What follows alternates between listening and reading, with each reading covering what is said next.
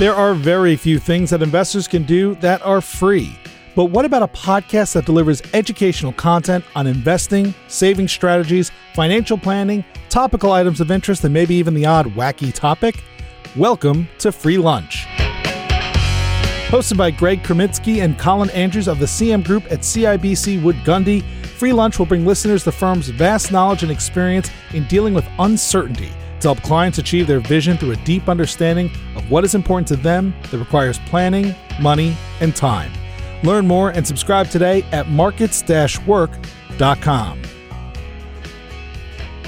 Welcome back to the Free Lunch Podcast with Greg and Colin. And Greg, last week we talked about forecasts for the stock market for 2022, and there's quite a range in outlooks depending on which investment firm and analyst that you listen to. That's right, and I think we've sort of beaten that horse to death in terms of looking at what happened in 2021 relative to the predictions that came out earlier in the year. And in 2022, I think we're in the same boat. Yep. It seems like it'll either be a really good year or maybe not so good. Yeah, and you're right. We have spent a lot of time on that. But, at the end of the day, we have very little control over what happens in stock markets. But there are some things that we can control that we've spent some time talking about over previous episodes, those things like fees, expenses, and taxes to some degree. And we wanted to have that conversation today. So one of those items, taxes. Today we have Jay Schmidt joining us. Jay is a partner with JMH and Company. He is a chartered accountant, certified public accountant, chartered business valuator. Jay works with Canadian and U.S. clients as he's licensed in both countries. And we've worked with Jay for quite a while now. So Jay, welcome to the Free Lunch Podcast. Thanks, guys. It's great to be here. I appreciate the opportunity to be with you guys today. Well, it's our pleasure. And, as we're recording this, before we started recording, we were talking about, things that you can control and things you can't control. What you can't control right now is COVID. And, I have COVID right now. My son has had COVID. Greg, you have a family member that has COVID. It seems like it's everywhere, right? Right on. Yeah. So how does that relate to taxes? I have no idea. I guess I have COVID brain. Just like taxes. I guess taxes are everywhere too. Yeah. Listen, Jay, let me kick it off. And this is just something that you hear a lot. People say Canada has a progressive tax system. And to me, it doesn't seem very progressive. So maybe you can explain what exactly that means when we have a progressive tax system. Yeah, progressive in the sense that essentially the more taxable income that you earn, the higher rates of tax you pay based on marginal tax rates. So there are certain bands of income that attract certain rates of tax. And the higher the taxable income goes, the higher the tax expressed as a rate of percentage of that income gets. So that's as opposed to, say, a flat tax rate where you would, no matter what your income is, just pay a certain percentage as tax, or the other system that you may refer to is a regressive tax system where the US used to have, as income got higher, and I mean significantly higher, there was a reduced rate of tax sort of in higher tax brackets. But in Canada, our progressive tax system gets us to our tax brackets as they go higher. In Alberta, once you reach about $315,000 of taxable income, anything earned over and above that is going to be at your highest marginal tax rate, which in Alberta is 48%. A common misconception with that is that once you hit a certain band, that all of your income will be taxed at that high rate, but that isn't the case. Everybody pays the same rate of tax based on that certain percentage. So just because you dip into a higher tax bracket doesn't make all of your income taxable at that high rate. It only makes the income in that tax bracket taxable at that higher rate. So, gotcha. And you mentioned tax brackets. So what are the current levels at each band? Because it's funny, I still think they're 30, 60, and 90, which they were maybe 25 years ago. So what are the tax brackets now? Right. So they range anywhere, like I was saying before, in Alberta from 0% up to 48%. So we can kind of run through some of the bands, but the first tax bracket is from 0 to just over $14,000. So if you had $14,000 of taxable income, you would pay no tax. Then the next bracket goes up to about just over $19,000, where you'd be paying 15%. And then from that 19,000 up to about 50,000, it's 25%. 50,000 to just over 100,000 is 30.5%. And this is on ordinary income like employment earnings or interest or something like that, there are different tax rates that apply in these bands to different types of income, like capital gains and dividends. So Canadian dividends from Canadian corporations, so either eligible or other than eligible dividends. From 100,000 to 131, we're at 36. From 131 to about 155 and a half, we're at 38. And then up to 157,000, we're 41. And then so we can go through them. Anybody can go look them up. It's easy enough online, even if you go to taxtips.ca and look for the marginal income tax brackets, you'll find them there. But it creeps up. Once we're at that 40%, it sort of creeps up over the next $100,000, $150,000 to that maximum of 48%. Okay. And in Alberta, so there was a change a number of years ago when the New Democratic Party took over control, because prior to that, I believe Alberta had a flat tax on income. And then that changed, I guess, back. That's correct. 5 years ago or so. Yeah. Yep, that's correct. So we used to be flat tax in Alberta. No matter what you earned, it was 10% of your taxable income. Now it starts at 10%, but goes up to a maximum of 15% in Alberta, and that's on income over about $315,000. So it goes up gradually from 10 to 15%, from about 130,000 up to 315. Right on. Okay. Well, listen, you mentioned, maybe just as a reminder for people, you could run through how different types of income is taxed, because that can become important considerations when we're looking at maybe people in retirement who are drawing on their various sources of cash for cash flow. So maybe if we can just review those a little bit, that would be great. Sure. So your highest taxed forms of income are going to be employment income, interest income, income from your RRSP, so a certain pension income. But other types of income attract lower rates of personal tax. Currently, under current legislation, capital gains are only taxed at half of what your marginal tax rate would be on other types of income. And then dividends is the other sort of more tax preferred or tax advantage type of income. Eligible dividends attract a lower rate of tax other than eligible dividends. And the reason for that is because they're paid from Canadian corporations and they're paid out of after-tax corporate funds. So the lower personal tax rates just take into account the fact that there's already been corporate level tax paid on that income. So that's essentially why that's not the concern of the normal investor, because the corporations, the stock that they're investing in, that tax is being paid by those companies. What's an issue to them is, are they eligible dividends or other than eligible dividends? Because that determines what the tax rate will be on those type of dividends. And again, it's from Canadian companies. So dividends from foreign companies, so non-Canadian companies, are taxed in Canada at the same tax rates that, say, interest would be. Jay, I got to ask you, excuse me with my COVID voice here, not a radio voice. The one that's in the news all the time these days happens to be around capital gains inclusion rates.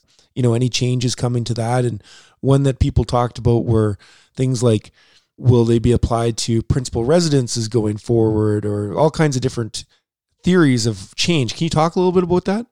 Sure. So there's been a lot of chatter sort of in the tax community and through the media and things like that about changes coming to capital gains rates, capital gains inclusion rates, and even tax rates as they would apply to the sale of principal residence. So to talk about a principal residence, first of all, if the home that you live in does qualify as your principal residence, there is an exemption available, an unlimited exemption available that would eliminate any capital gain on the sale of your primary residence. There has been some talk about changes coming that would perhaps apply tax to something that currently is not taxable. It's crystal ball stuff for sure. I don't see a point in time when they would just make the capital gains on your principal residence 100% taxable or included in your income at whatever the inclusion rate would be. But it's possible we could move to a system like the US, where you get a certain amount of any capital gain on a tax-free basis, and then any amount over that is taxable. I could see maybe something like that. I don't anticipate it, but if there was going to be a change there, I would see that it come in something like that. And then the other piece you're talking about there is the capital gains inclusion rate. So that's sort of been the more thought of as the more probable thing that may happen. There's been an opportunity for the government to do it when they gave their economic update just before Christmas. That was sort of one of the milestones where we anticipated that if something was going to happen, it may happen with that economic update. It did not. So that's kind of good news. The other upcoming event that where something may be introduced is with the budget that'll come out this spring. That was probably the more likely place where it would be introduced if it was. There is talk about the capital gains inclusion rate going from its current amount of 50%, so only half of a capital gain is taxable, to an inclusion rate of 75%, which is where it was back in the early 2000s. It went from 50% up to 66%, up to 75%, and then back eventually down to 50% where it is today. So there is sort of a track record or some precedence of the capital gains inclusion rate being higher than it is currently. I guess popular thought or common thought is that if anything will be changed, it could be that. It's, as I say, crystal ball stuff. We hope it doesn't happen. If it does, 75% inclusion is sort of where we're thinking it may go. But again, that's just based on history. So, Jay, a question for you on that. So we obviously get, the markets have been very strong over the last several years. Nothing like a global pandemic to, give a good boost to the markets. But because of that, a lot of people are wondering, well, gee, is it better to, crystallize gains now while we know the rate is 50% as opposed to holding on and crystallizing later, possibly when the inclusion rate is 75%. So I know this is I'm sure there's vague answers because there's so many depending ons, but on a qualitative or subjective basis, where do you see the benefit of crystallizing now versus deferring for some potentially long period of time? Yeah, it's a good question. And again, tough to answer. It's going to be fact specific for certain clients and things like that. If you are going to realize a capital gain and it's going to happen in 2022, like let's say you've got a rental property you're thinking of selling or something along those lines. So to extend it beyond just to investments and things like that. If you've got a rental property that you're going to end up selling, maybe you try and sell the thing and have a close date before the budget comes out just to sort of insulate yourself that way if you were going to incur the gain anyway. Other than that, it's really a time value of money. Do you crystallize the gains now, pay the tax, end up with your higher ACB, but now you've essentially accelerated some tax, albeit at potentially a lower rate of tax. So it really depends on your hold period and things like that after that. So from a time value of money perspective, if you were going to hold on to the stock anyway for 10 to 15 years, then maybe you'd rather pay the tax later at a higher rate than pay it now and have less invested over that period. But if your time horizon for realizing some gains due to other circumstances was going to be in the short term, then I'd probably lean towards doing it pre-budget rather than post, just so you're assured of that 50% inclusion. And can you just tell the listeners when the budget typically comes out? Typically comes out early spring. So typically late March, early April. It's been deferred over the last couple of years because of the pandemic, but I would anticipate probably that third week of March-ish, somewhere in there. And then when the budget does come out, let's say there is a change, it's not an immediate change, right? Like there's a date. No, it'd be effective as of the date of the budget. The date of the budget. Yeah. Okay. Yeah. So that's why that's an important one in terms of when you sell and when you don't. They like to surprise you rather than give you a bunch of time to sort out your affairs. And then there's an insurrection of the capital. Is that right? Just joking, of course. Potentially. Jay, we did a big series on estate planning before the end of the year. And, one of the things we hear from people a lot is, oh, well, when you die, you lose half of your money to taxes.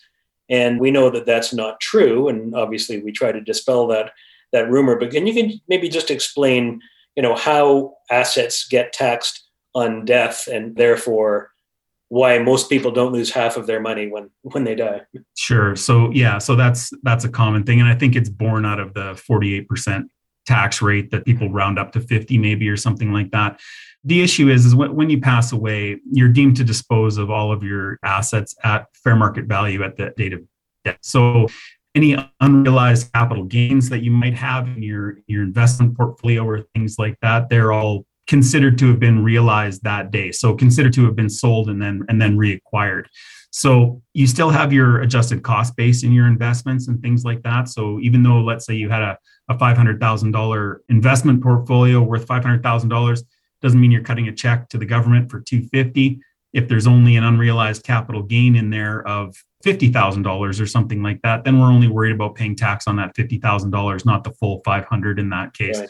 And also your gains on your passing are net of any losses. So it's really only the net gains on any portfolio, things like that. As discussed before, under current legislation, there is no tax related to your home on death anyways.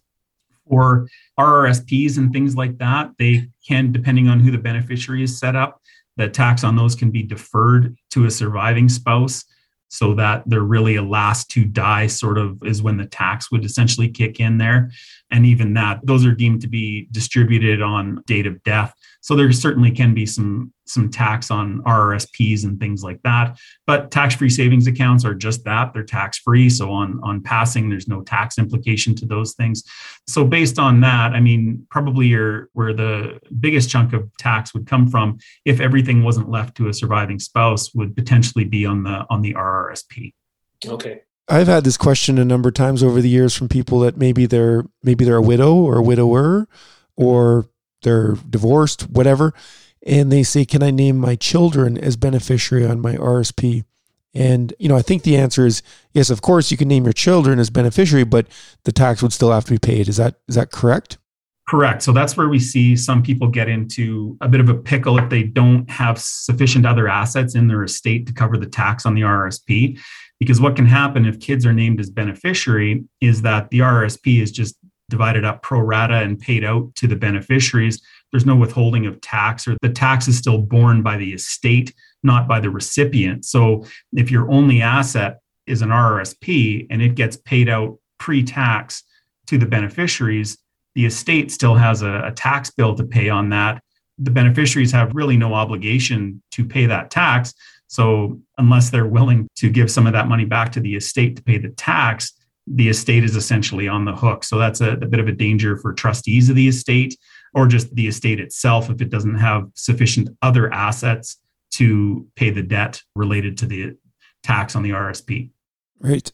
Bouncing around a little bit here, Jay, but take advantage of the fact we've got you on the call here. A lot of our clients they're reaching the age of retirement and they're drawing down, as we talked earlier, drawing down on their resources, on their assets, or earning income and living off income, and that kind of thing. And a lot of people think that the goal is paying the absolute, least amount of tax possible at all times. But there could be situations where it might make sense to pay some tax, maybe at a lower rate now than at a higher rate later. So, and I'm thinking about people if they have lots of non-registered assets, but they don't have a lot of income, it might make sense to actually take some income from an RSP for some reason. So can maybe just expand on that a little bit? Sure, that's a good point. So in terms of availability of your low tax brackets, you only get one shot at them. They don't accumulate if you don't use them in a specific tax year. So like Greg says, if you've got a lot of assets, but maybe not a lot of taxable income, it may make sense to start drawing on things like RRSPs earlier to take advantage of those lower tax brackets, rather than waiting until you're 71 and flipping over into an RRIF or RIF and having to take a minimum annual withdrawal that all of a sudden, because you hadn't drawn all along the way, is of such a size that you're dealing with other tax issues, like being in higher tax brackets than you would have been if you had have drawn smaller amounts earlier, or even put you in situations where some of your old age security benefits get clawed back because of the quantum of income that you have. So there's also other reasons to do it. If you're over age 65 and you're not quite into the over the top of the second tax bracket in terms of income, it may make sense to draw on the RRSP just to use the pension credit as well. So there's a flip to the RSP to a RIF and then withdraw from the RIF to have that pension income to use up that pension tax credit, that sort of thing as well too. So if you're in lower tax brackets and you have significant RRSP, it can make sense to draw earlier. Are you accelerating the tax? Yes, you are, but at a potentially much lower tax rate than if you wait until later and let some of those lower tax brackets pass you by. I got a layered question in regards to what you're just talking about. Because another common question we get is, number one, should I convert my RSP to a RIF at retirement early? So that's the first part of the question. The second part is, how will that affect my CPP and OAS? And, how should I layer this? So can you just briefly address that multiple layered question about layered income? Sure. So in terms of how it would impact or why you would flip to a RIF at retirement, you can move from an RRSP to a RIF at any time. The issue is how much and when do you have to take income out of the RIF? So you're forced to take a minimum annual withdrawal at the year after you turn 71. You can move it into a RIF at any time before that if there is reason to generate pension income for, like what we talked about before, to either use pension tax credits or to fill up lower tax brackets. So that's that piece. But how it affects the CPP and OAS. So with Canada Pension Plans, CPP benefits are just based on what your contributions were over your working life. So your level of income doesn't impact the amount of your benefit for Canada Pension Plan. I mean, your level of income is going to, because of the marginal tax rates that we talked about earlier, is going to impact the amount of tax that you pay on those benefits, but the benefit itself won't change for CPP. For old age security, when you start to draw earliest at age 65, if your income is over about $80,000, and essentially the eligibility for old age security phases out between 80,000 and about 133,000. So if you have taxable income, or I should say net income, greater than $80,000, the CRA is going to start to claw back some of that old age security benefit up to about $133,000. So if you're over $133,000 of net income, then the entire benefit is clawed back at that point.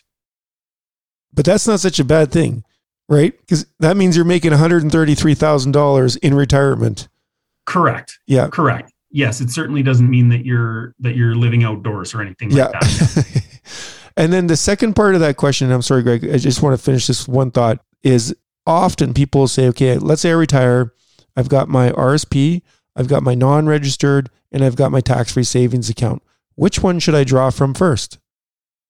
Typically, tax-free savings accounts are just that, tax-free. So you've got the ultimate deferral there. There's no taxation at all. So oftentimes you leave those ones to the end.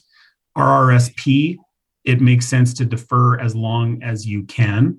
So you would leave your RRSPs until you're forced to take them out typically. And prior to that time, if you have a gap between retirement and when you're required to start drawing on RRSPs and RIFs, it makes sense to use non-registered investments at that point in time. So the most powerful thing about taxation is deferral. That's the goal. Defer the tax as long as you can in most situations. Sometimes it doesn't make sense, but all things being equal, that's what makes the most sense. So those RRSP, those registered investments, can sit there and grow on a tax deferred basis for as long as possible before we start to draw on them. Right on. And I guess that's, again, just subject to what we talked about earlier, and that is, unless somebody does not have a lot of actual income. Correct. And I've heard accountants basically say it's unforgivable if somebody doesn't have at least $14,000 worth of income each year, of course, because that's there's no tax on that first $14,000. Correct. Yes. Unforgivable, strong word, but you should do everything you can to have at least that. Yes. So listen, as people are starting to do their tax planning for this year, and you're going to be busy, what are some kind of the typical deductions and credits that are available to people this year? If people, God forbid, doing their taxes on their own or using a software, just to make sure that they're capturing all the most, common ones. Sure. The biggest ones are your medical expenses as number one. It's probably a good idea to consult the CRA website on what are eligible medical expenses. People might be surprised at what qualifies for the tax credit. Gathering all of that information and keeping all of that information, even if you're paying private healthcare program benefits like Blue Cross or some other type of private healthcare insurance, those premiums can qualify as an eligible medical expense for purposes of the credit. Medical is a big one. Donation receipts. Calgarians, by and large, are very generous and often make significant donations. The tax credit for donations significant. So once you get over $200 in donations, except for up in the really high tax brackets where it's actually a little bit better. But rule of thumb is basically each dollar of donation saves you 50 cents in tax. So it's even higher than your highest marginal tax rate. So there's a bit of a tax arbitrage there with donations. So those are big ones. Political donations can count as well up to certain maximums. The other common ones that are with a lot of the clients that we work with and the clients that you work with are investment advisor fees for non-registered accounts are obviously deductible. If there's any interest on funds borrowed for investment or for income earning purposes, that interest can be deductible in certain circumstances. So we want to watch with that. The biggest one, or one of the common ones this year as well too, is the expansion of the working from home credit, like due to the pandemic. So employees that were required to work from home due to the pandemic, there is a sort of a flat rate per day that can be expensed as an employment expense on your tax return. Last year, the maximum was $400. So it was maximum of $2 a day for up to 200 days. So that's where the $400 comes from. For 2021, that amount has been increased to $500. So any employee that was working from home, definitely track those days that you were working from home because of COVID. That's an easy one. The nice part about that one is you don't have to track, you don't have to keep any receipts. All you have to be able to do is attest to the number of days that you worked from home. So it doesn't have the same sort of onerous record keeping requirement as, say, people who use the detailed method to calculate employment expenses. So commission salespeople, things like that. So that still require the declaration of conditions of employment from their employer. So you can still go the detailed method, and then you can ultimately choose whichever yields the higher result. So for a lot of people last year that weren't commission salespeople, because commission salespeople typically have higher expenses where the detailed method is going to be the way to go for them. But other employees who are just compensated based on salary, from what we found last year, we had run a couple where people, because there was a sort of a modified detailed approach that you could use for those type of employees. And typically the simplified $2 a day rate ended up being as good or better without the burden of keeping receipts and all of that other record keeping. So that's going to be a big one for 2021 as well. I kind of hope that credit goes away after 2021, which means we're all back in the office. Yeah, right. Right on. And one other one that you mentioned earlier, and that's the pension tax credit. Yes. And so how does that work? Who qualifies for that? So the pension tax credit is available on eligible pension income. So if you're over the age of 65 and have eligible pension income, either through, say, your company pension or an RSP that you flip into a RIF, RRSP income would qualify if you're age 65 and older. For people under 65, you can still have access to that credit if you are receiving pension income, say, related to the death of a spouse or something along those lines. You can still qualify under 65, but it's a little bit more restrictive. So even somebody who might still be working at age 65 and up, if they have an RSP, they could convert a portion of it to a RIF and get $2,000 tax-free anyway. Absolutely, yeah. And so the tax credit is essentially up to the top of the second tax bracket. So it's 15% federally, 10% provincially. So if you were working, you would probably be over that amount, but you still get the credit. It just wouldn't 100% offset the tax on that. It would offset most of it, but not all of it. Right on. Excellent. Colin, how are we doing for time? Well, we're pretty much out of time, and I know we want to finish with sort of just a fun little speed round. Are there any other questions you want to pose first? I just have one, Jay, and maybe this is for you and other accountants. How can people that use your services kind of best prepare? What do they need to give you so that you can do your job as easily as possible for them? Good question. So with the idea of minimizing professional fees and being as efficient as possible. So us, like most other professional service companies, we invoice based on time spent. So the more time, the higher the fee. So if things come in, nicely organized, especially with medical receipts, donation receipts, if they happen to have a rental property or have self-employment earnings, if they've got their income and expenses itemized, on an Excel spreadsheet or somehow otherwise organized so that we're not filtering through the proverbial shoebox sort of thing, that obviously cuts down time. So in our profession, time really is money. if things come in well organized and complete, saves us time on our end and saves the client fees on their end because of the reduced amount of time. We have access to a lot of the traditional tax slips, T4s, T5s, and things like that. CRA is getting pretty good at getting most of those posted so that we have access to those. But it's the beyond sort of basic stuff. So your business expenses, your employment expenses, your rental income and expenses, those types of things, and receipts for medical and donations and things like that. If those are neat and tidy and easy for us to go through, then it saves time and money on everybody's side. Great. Greg, question for you. Are we recommending J. Schmidt and JMH and Company for people to use for tax planning and preparation services? Of course we are. Of course we are. I use them myself, think they do a great job and we're happy to do that. And that's one of the reasons why we wanted to have Jay on the show, is to let people know about this qualified professional that does a great job. Appreciate that. And that's a big thing for us, is to make sure that your clients are very well looked after, and that the overall goal is tax minimization. We don't want to step over into tax avoidance. That gets you into trouble, but nobody wants to pay any more than they have to. And that's our goal of what we do here, asking questions along the path to preparing the tax returns. Hey, we think you might have, is this something you have that maybe you didn't include in your package to us, those sorts of things. Asking those questions to kind of prompt some information from people to make sure that we're not leaving anything on the table and that we're paying tax within the rules, but the minimum amount required, because that's where we want to be, right? Absolutely. Yeah.